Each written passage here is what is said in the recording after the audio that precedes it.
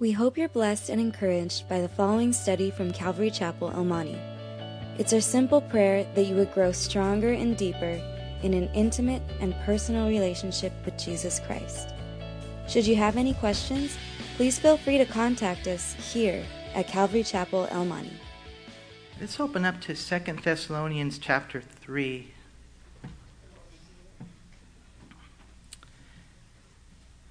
And today we get to finish this book. It's been such a neat book. A lot of verses, but the reason we have to cover so much ground today is because it's really just uniform in thought.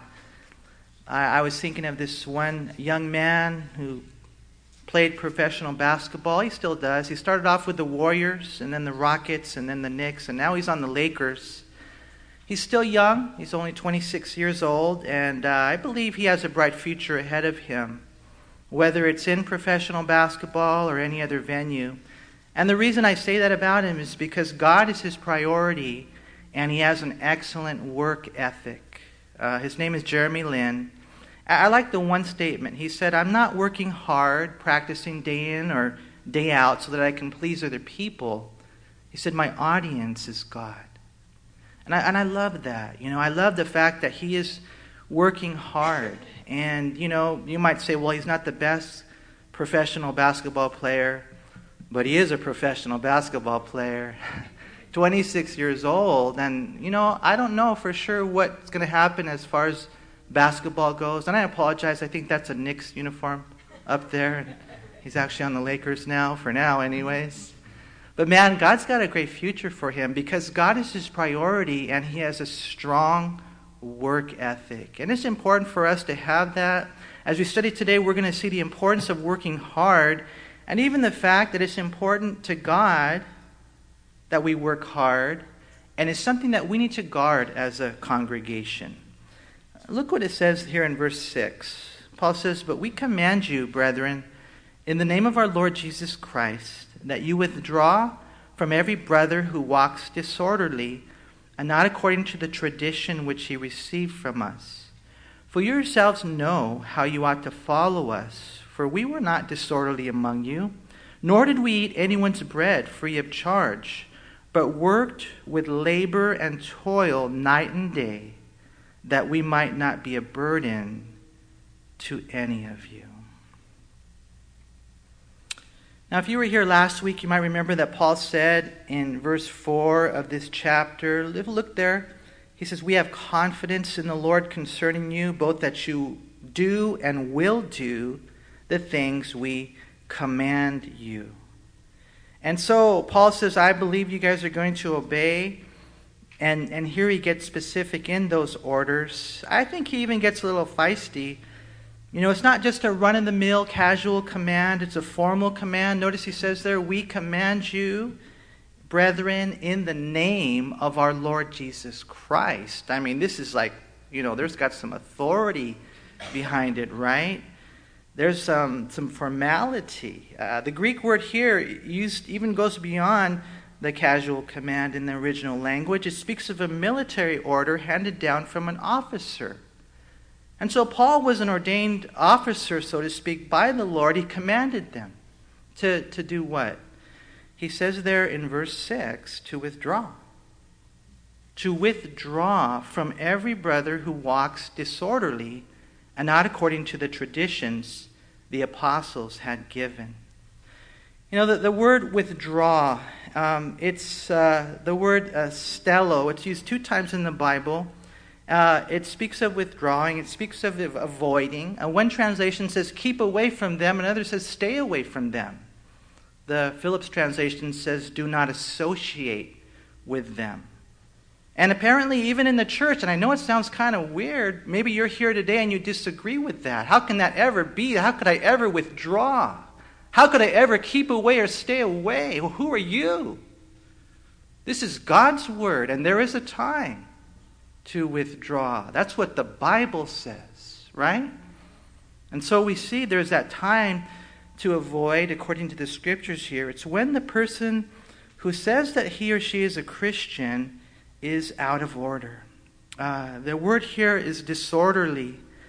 And Paul uses the word 3 times in this chapter, twice as an adverb, which means to kind of play truant. Once as a verb, it means to the individual who neglects their duty. In the Greek literature, in ancient literature, the word here in the Greek is found frequently, and it's used primarily of soldiers who were deviating from their orders. They were out of ranks. It actually comes from another Greek word used only once in the Bible. Back in 1 Thessalonians chapter 5 and verse 14, he says, "Now we exhort you, brethren, to warn those who are unruly." And so here's what the Bible says, and we need to be obedient to this, because Paul says, "I command you in the name of the Lord Jesus Christ to withdraw from these individuals who were disorderly," or 1 Thessalonians calls them unruly. And think about that for a second. Unruly. You just look at it in the English language. Here's somebody, I don't like the rules. I don't like the rules. Think about the word disorderly, right? Here's the guy who says, "I don't like orders. I don't like orders. I don't want to, fall in line with the traditions of the teachings of the apostles." It's interesting. In 1 Thessalonians, he warned them, and in 2 Thessalonians, where they were still unruly, they were not heeding the warnings, they were still disorderly. So Paul moves from warning now to withdrawing. Paul teaches us here at the end of verse 6, notice right there, that they are not walking according to the tradition which he received from us. And that's in reference to the apostolic teaching. The word tradition, it's rooted really in the word give, and it speaks of giving order. Just translating that teaching from one generation to another. It began, first of all, with the first century apostles of Christ. As a matter of fact, if you go to chapter 2, look at verse 15 of this letter. Paul says, "Therefore, brethren, stand fast and hold the traditions which you were taught, whether by word or our epistle." And we're going to see this, you guys, because just in case you're wondering, we're not being weird here. There were 2 main things going on in Thessalonica. One is there were some individuals teaching that they were already in the tribulation period. They were way off. They were overthrowing the faith. I mean, it was just a huge mistake. And Paul deals with that in chapter 2. And then we're going to see in chapter 3, the main thing was that there were some men who were not willing to work, and they were leeching off of the congregation who was being so kind to them. And both of them were rooted in bad theology, you see. And so this is what he's telling them. I warned them, first letter, they won't listen. Now we're going to have to withdraw. Now, why would God command such a thing? Because he loves them and he wants them to start working. And he wants them to start working because God has a work for them to do in which they will find their purpose in life fulfilled. And so we're going to see. It's a really cool thing. It's actually a real practical thing. And so, again, what's going on? Well, there are people, and, this is primarily in reference to men, right? But ladies, it can be applicable to you as well, huh? Because you have to work hard, wouldn't you say? And I think generally speaking, you guys do. We know that. Most of us here do. But maybe there's a couple that need to be challenged again to know the beauty of working hard, whether you're a man or a woman. Just the beauty of that, right? Here were guys, again, primarily in reference to men, but they were intentionally, defiantly, and lazily sponging off the people. They were not willing to work, but they were willing, because a lot of people know how to work the system, right? They know how to work the system. They didn't work, and they didn't want to work. They didn't have a job, and they didn't bother looking for a job. So you might ask, well, if they didn't have any amount of honest income coming in, then how did they survive? How did they get their bean and cheese burritos, And we know the answer is that they freeloaded off the kindness and generosity of the congregation. That's what they ended up doing. I just want to share this with you guys for us to know work is good. And working hard is good. And it's godly. It's beautiful. It's honorable.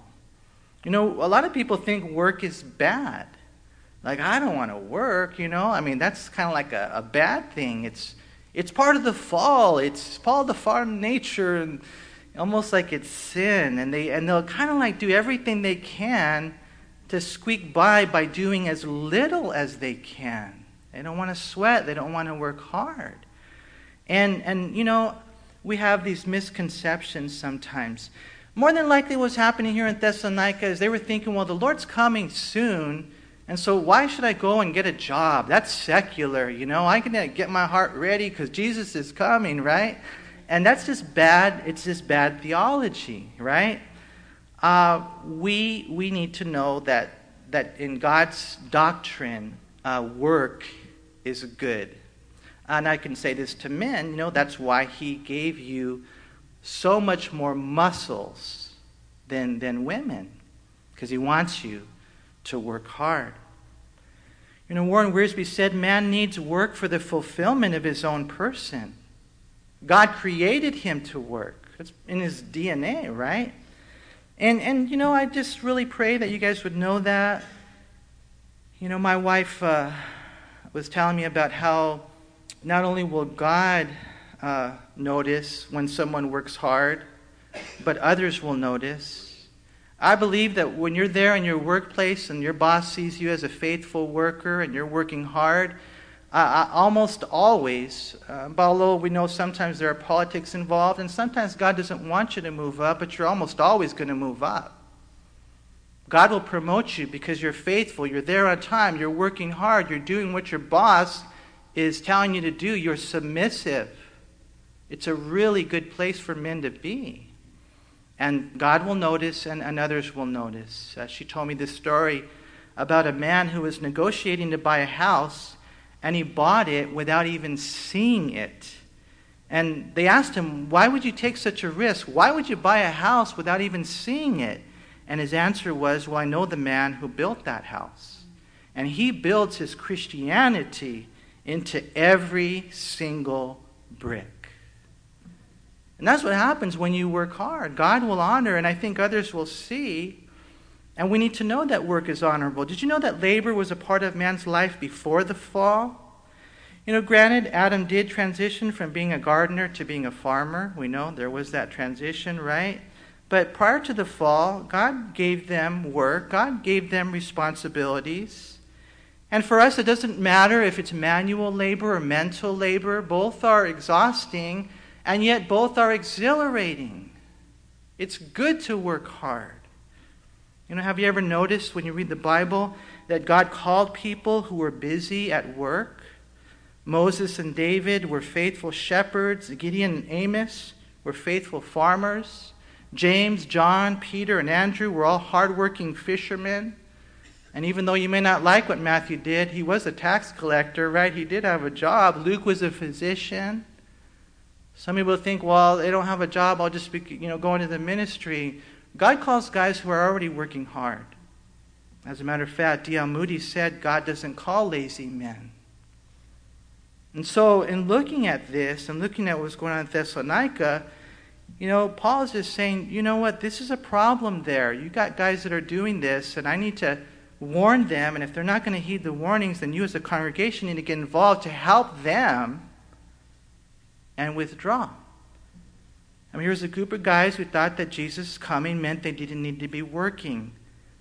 And so Paul commands the Christians to withdraw. Paul even says, you should know better than that. For a couple of reasons. Number one, because of our example when we were there. And then number two, because of our teaching when we were there.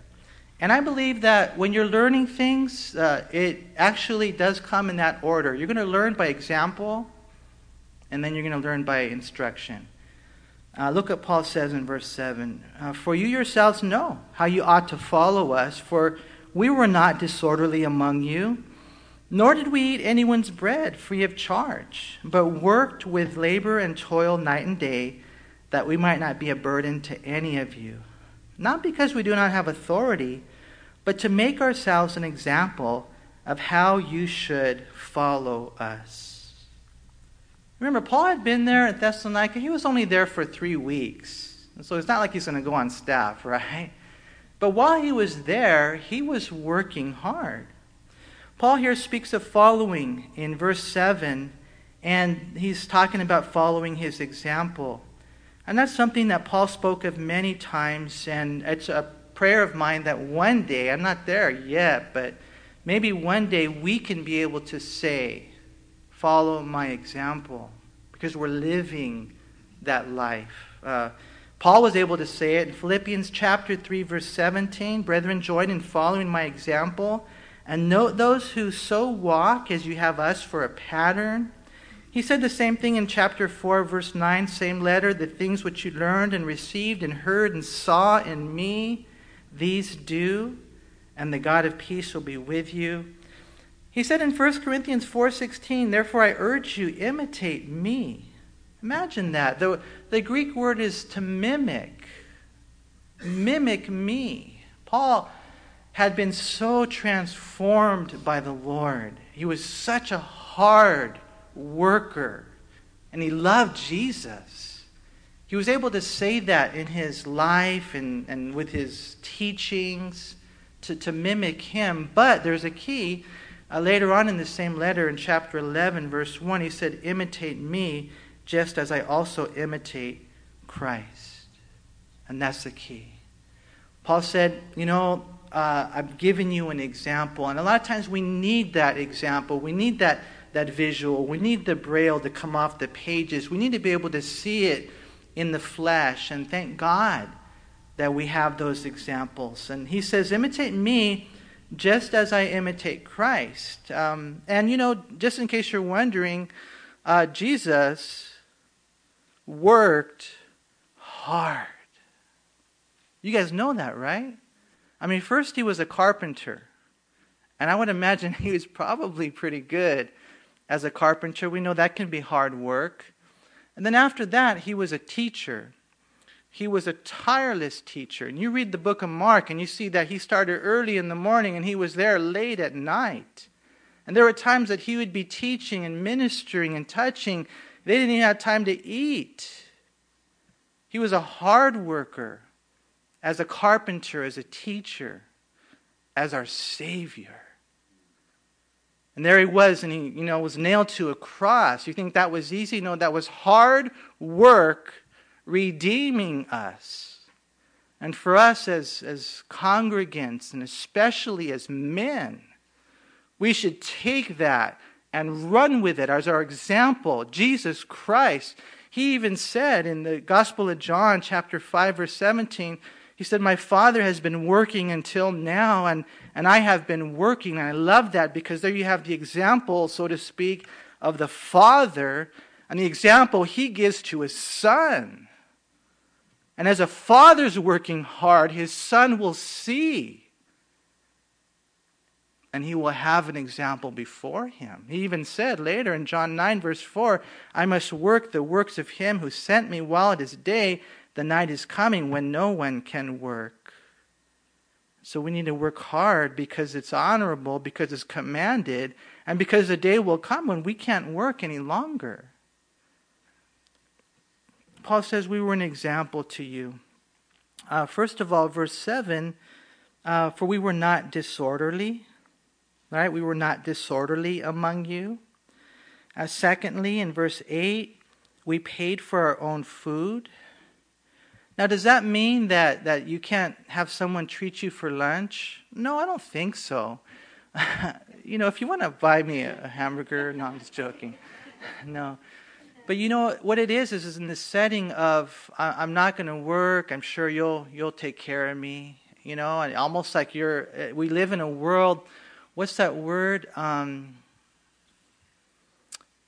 Can't think of it. Second service, maybe I'll think of it. It's just where you feel like it's owed to you. You know, like they what's entitled, right? We feel like that. I'm entitled to this. You know, that's where they were. And Paul says, no, I wasn't disorderly. I paid for my own food. I bought my own meals. And in verse 8 he says, I didn't want to be a burden to anyone. You know, and a lot of times that's what ends up happening. What ends up happening, the fourth thing is he said we worked hard. We labored and toiled night and day. And the word labored, it means like you beat your breast with grief. The word toiled, it speaks of difficult labor to the point of distress. And that's where they were. If you remember 1 Thessalonians chapter 2, verse 9, he wrote about it. It says, for you remember, brethren, our labor and toil for laboring night and day, that we might not be a burden to any of you. We preach to you the gospel of God. And so, not just working, but working hard. And I know, like in all the jobs that I've had over the years, it started off when, I was just a teenager. I thank God that He's always given me a job, but I've seen guys that work hard, and I've seen the majority that don't.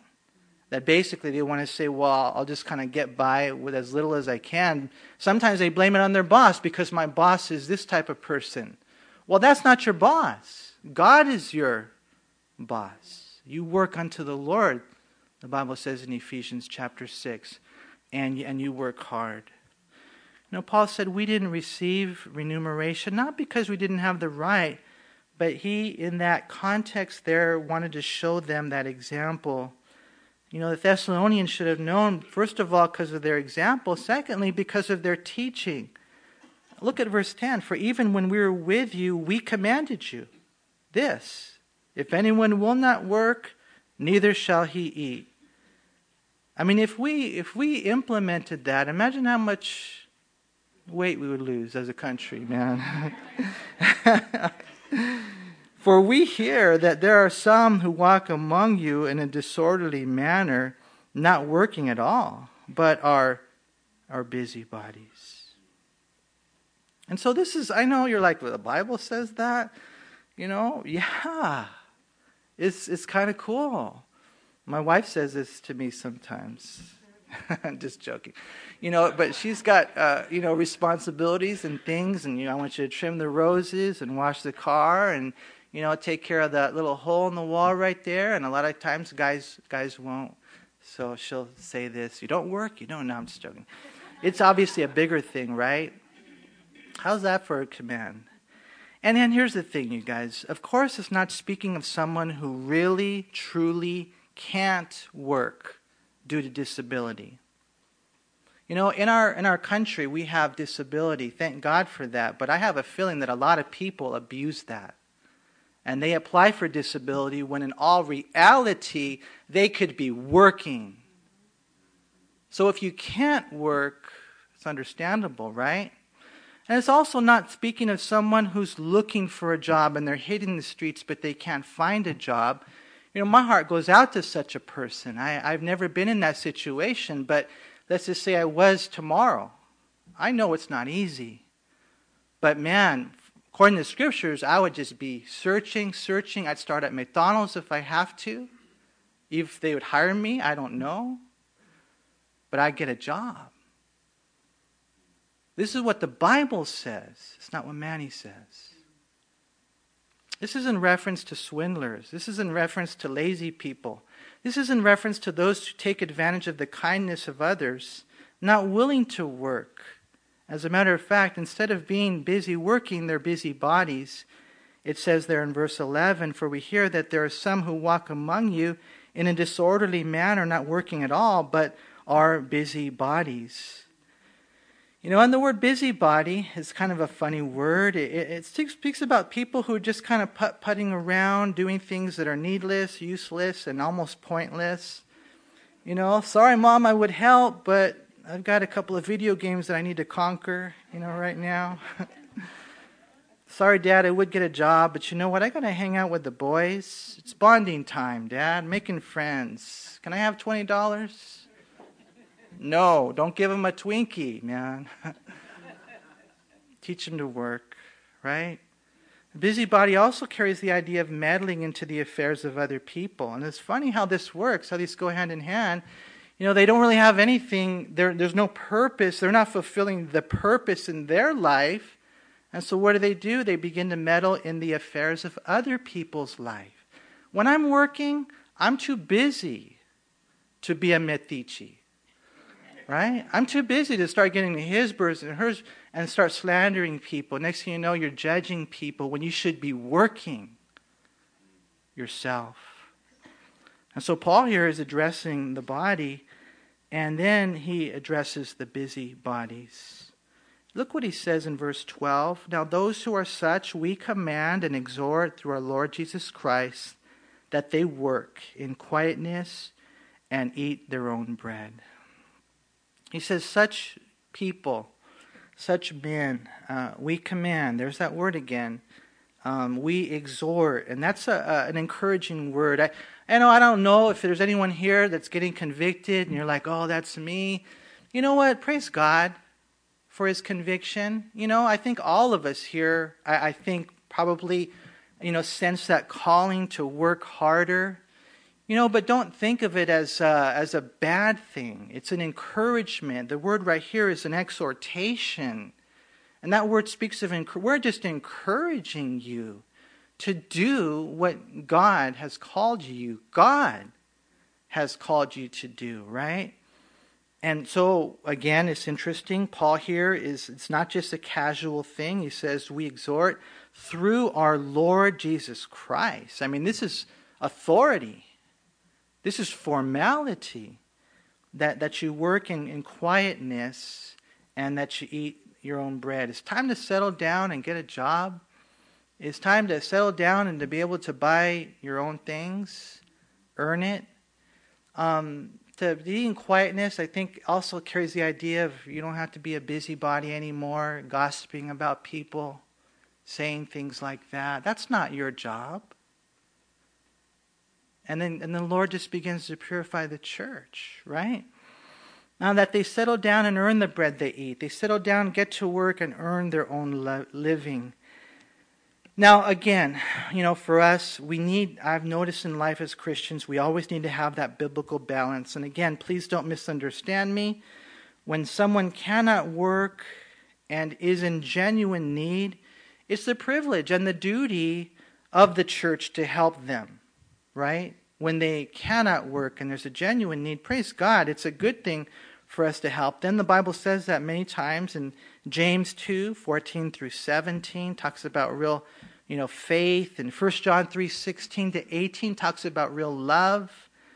But here's the thing, if he can work and simply refuses to do so, Paul says, don't help them. On the contrary, I command you and I encourage you to know that work is good. So, someone hears a message like this, right? And a lot of times when you find out that there are people who are not honest, they're just lazy, they're just swindlers, what might we do? We might let then the pendulum swing to the other extreme and not help anybody at all, right? That can happen. And so look at verse 13. Paul says, but as for you, brethren, do not grow weary in doing good. Never tire in doing what's right. Now, more than likely this is in reference to those of the congregation that were working hard, and they might see others that aren't working hard, and they might say, that's not fair. Look at how they're getting rich, and I'm over here, working hard, and I'm not. But it's okay. Don't ever get tired of doing what's right. Don't ever get tired of working hard. God will honor that. I think that's the primary emphasis there. But I also believe, based on Galatians, that there's more to it. If you would, go over to Galatians. Mark here, go to Galatians chapter 6. Because they say the best commentary on the Bible is the Bible. And Galatians 6, in verse 9, he says, and let us not grow weary while doing good, Sounds a lot like what we just read in Thessalonians. For in due season we shall reap if we do not lose heart. Therefore, as we have opportunity, let us do good to all, especially those who are of the household of faith. And so, looking at that passage, and then having been a Christian now, and even involved in the ministry, in the benevolence ministry for 20 years, I wouldn't be surprised if this was also in reference to don't get tired of helping people. Even though sometimes you have people who are dishonest, when there's a genuine need, you continue to help them. And how many of us here, I wonder, have been, maybe ripped off? I remember when I was a brand new Christian, I was probably a Christian for about 3 weeks, I met this guy on the street, and he had such a good story. And he was such a good talker. And he talked me into going to my ATM and withdrawing money from my ATM. And he said, you go to Calvary Chapel, West Covina? So do I. And it was a big church, so you couldn't really know who was there. And he says, I'll pay you back tonight at Bible study. And I said, that's cool. And I was just totally thinking, Lord, this is awesome, I ran into this guy, and, you're able to help him out. And, of course, he never showed up. I began to learn that there are actually people like that. I remember, as a new Christian even, I had a cousin, and she was going through so much. And I invited her to church, and, she went forward to accept the Lord. And, back then I thought, well, if you go forward, then, you're saved. And I realized that it's not just going forward in the altar call. There's more to it, right? So anyways, I just thought, she's saved, she has the Spirit of God. And so, my wife and I, we went, and she didn't have a place to live, and we actually got her an apartment. We paid first and last. Oh man, that was the last time I saw her, She never went back to church, and she left us with thousands of dollars, to pay because we had cosign, right? Just basically, you hear these things and we go through them. Story after story, even us as a church. When we were there in Garvey, we get people in all the time. It's hard to find out who was real and who wasn't. Even here, we help people with rent, wrote them a check, benevolence. And next thing you know, they took that routing number and they went into our account.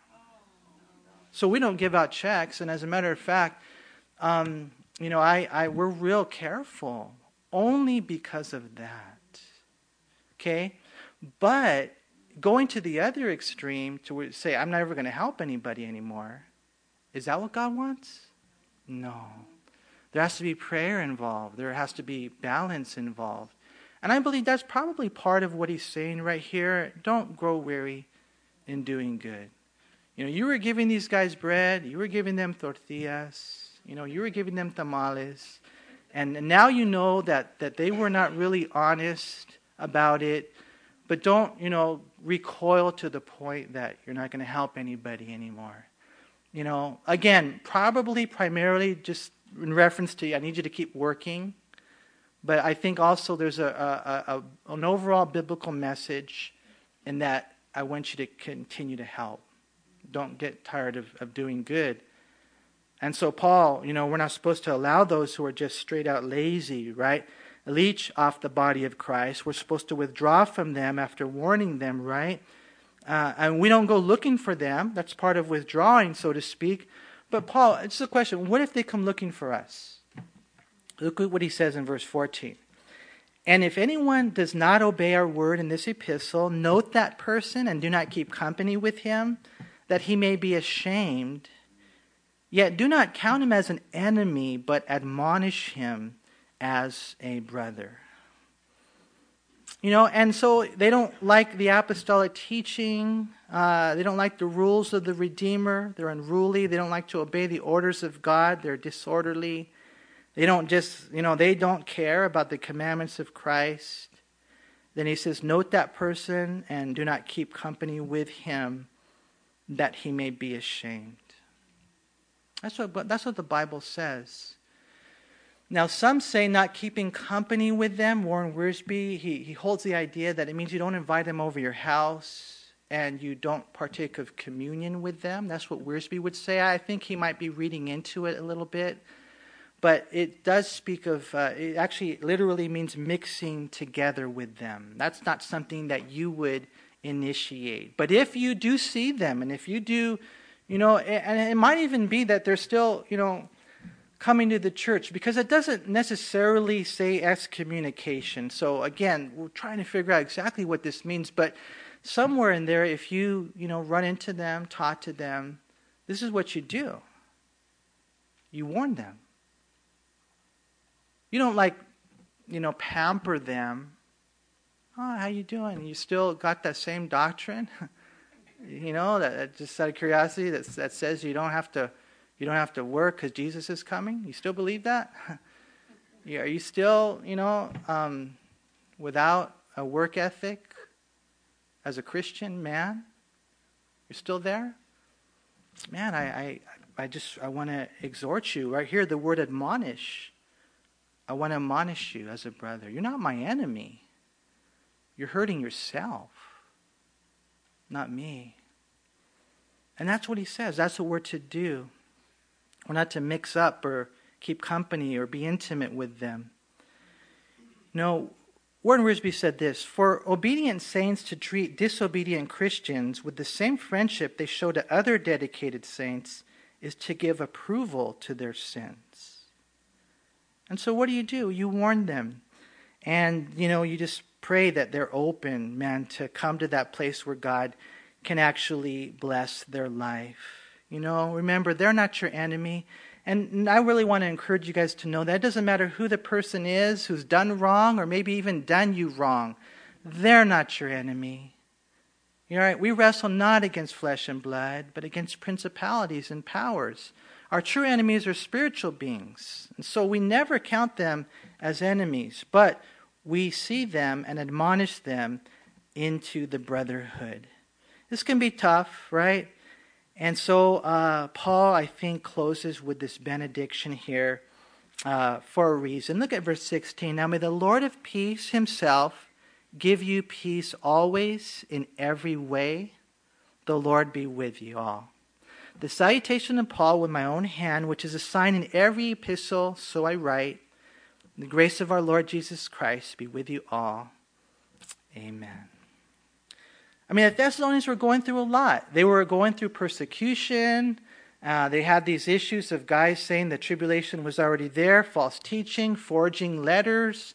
And they were also experiencing this dynamic that we spoke of today, in that there were actually men that were leeching off the congregation. So, tough place to be, a tough command to give. I need you to withdraw.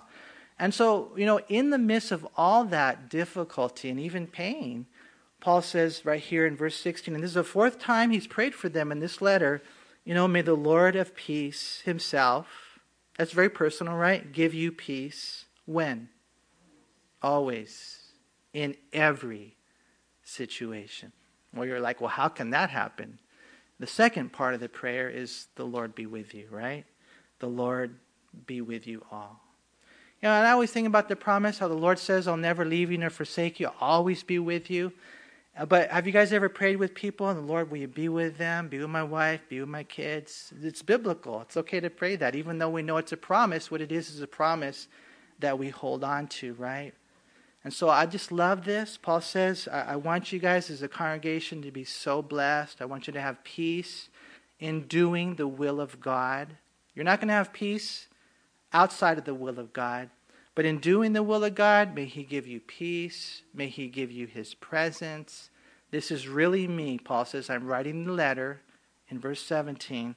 And then in verse 18, the grace of our Lord Jesus Christ be with you all. Amen. And so today, I encourage you, and for me too, it's a challenge to work a little harder. I don't know if you guys ever I don't know if the Holy Spirit ever, talks to you about laziness. Does he ever say anything to you about that? Challenge you in the areas? How many of you guys read your Proverbs? There's a lot in there about laziness, huh? Because it's something that we see. Even in the Proverbs chapter 6, it says, go to the ant, sluggard. That's kind of weird, huh? I call him a sluggard. Go to the ant and watch him. He doesn't have a captain, an overseer. But during the summer, man, he's working hard and he's supplying his needs because he knows the winter's coming. I remember when I went to South America, I saw these big ants. And they had this long line, and I was just tripping out on how hard they were working. They were carrying things that were way bigger than them, right? And I was like, whoa, that's so cool. That's just like the Bible says, you know? And it's true. It's true. We have the lessons from the ants. We have the lessons in the Proverbs. And today, not just like taking the whip and beating you and say, you know, you guys are lazy, you're bad, you're wicked, you know. No, but just saying the promises of God that are if you work hard, man, He will bless you. You know, so why wouldn't you want to work hard?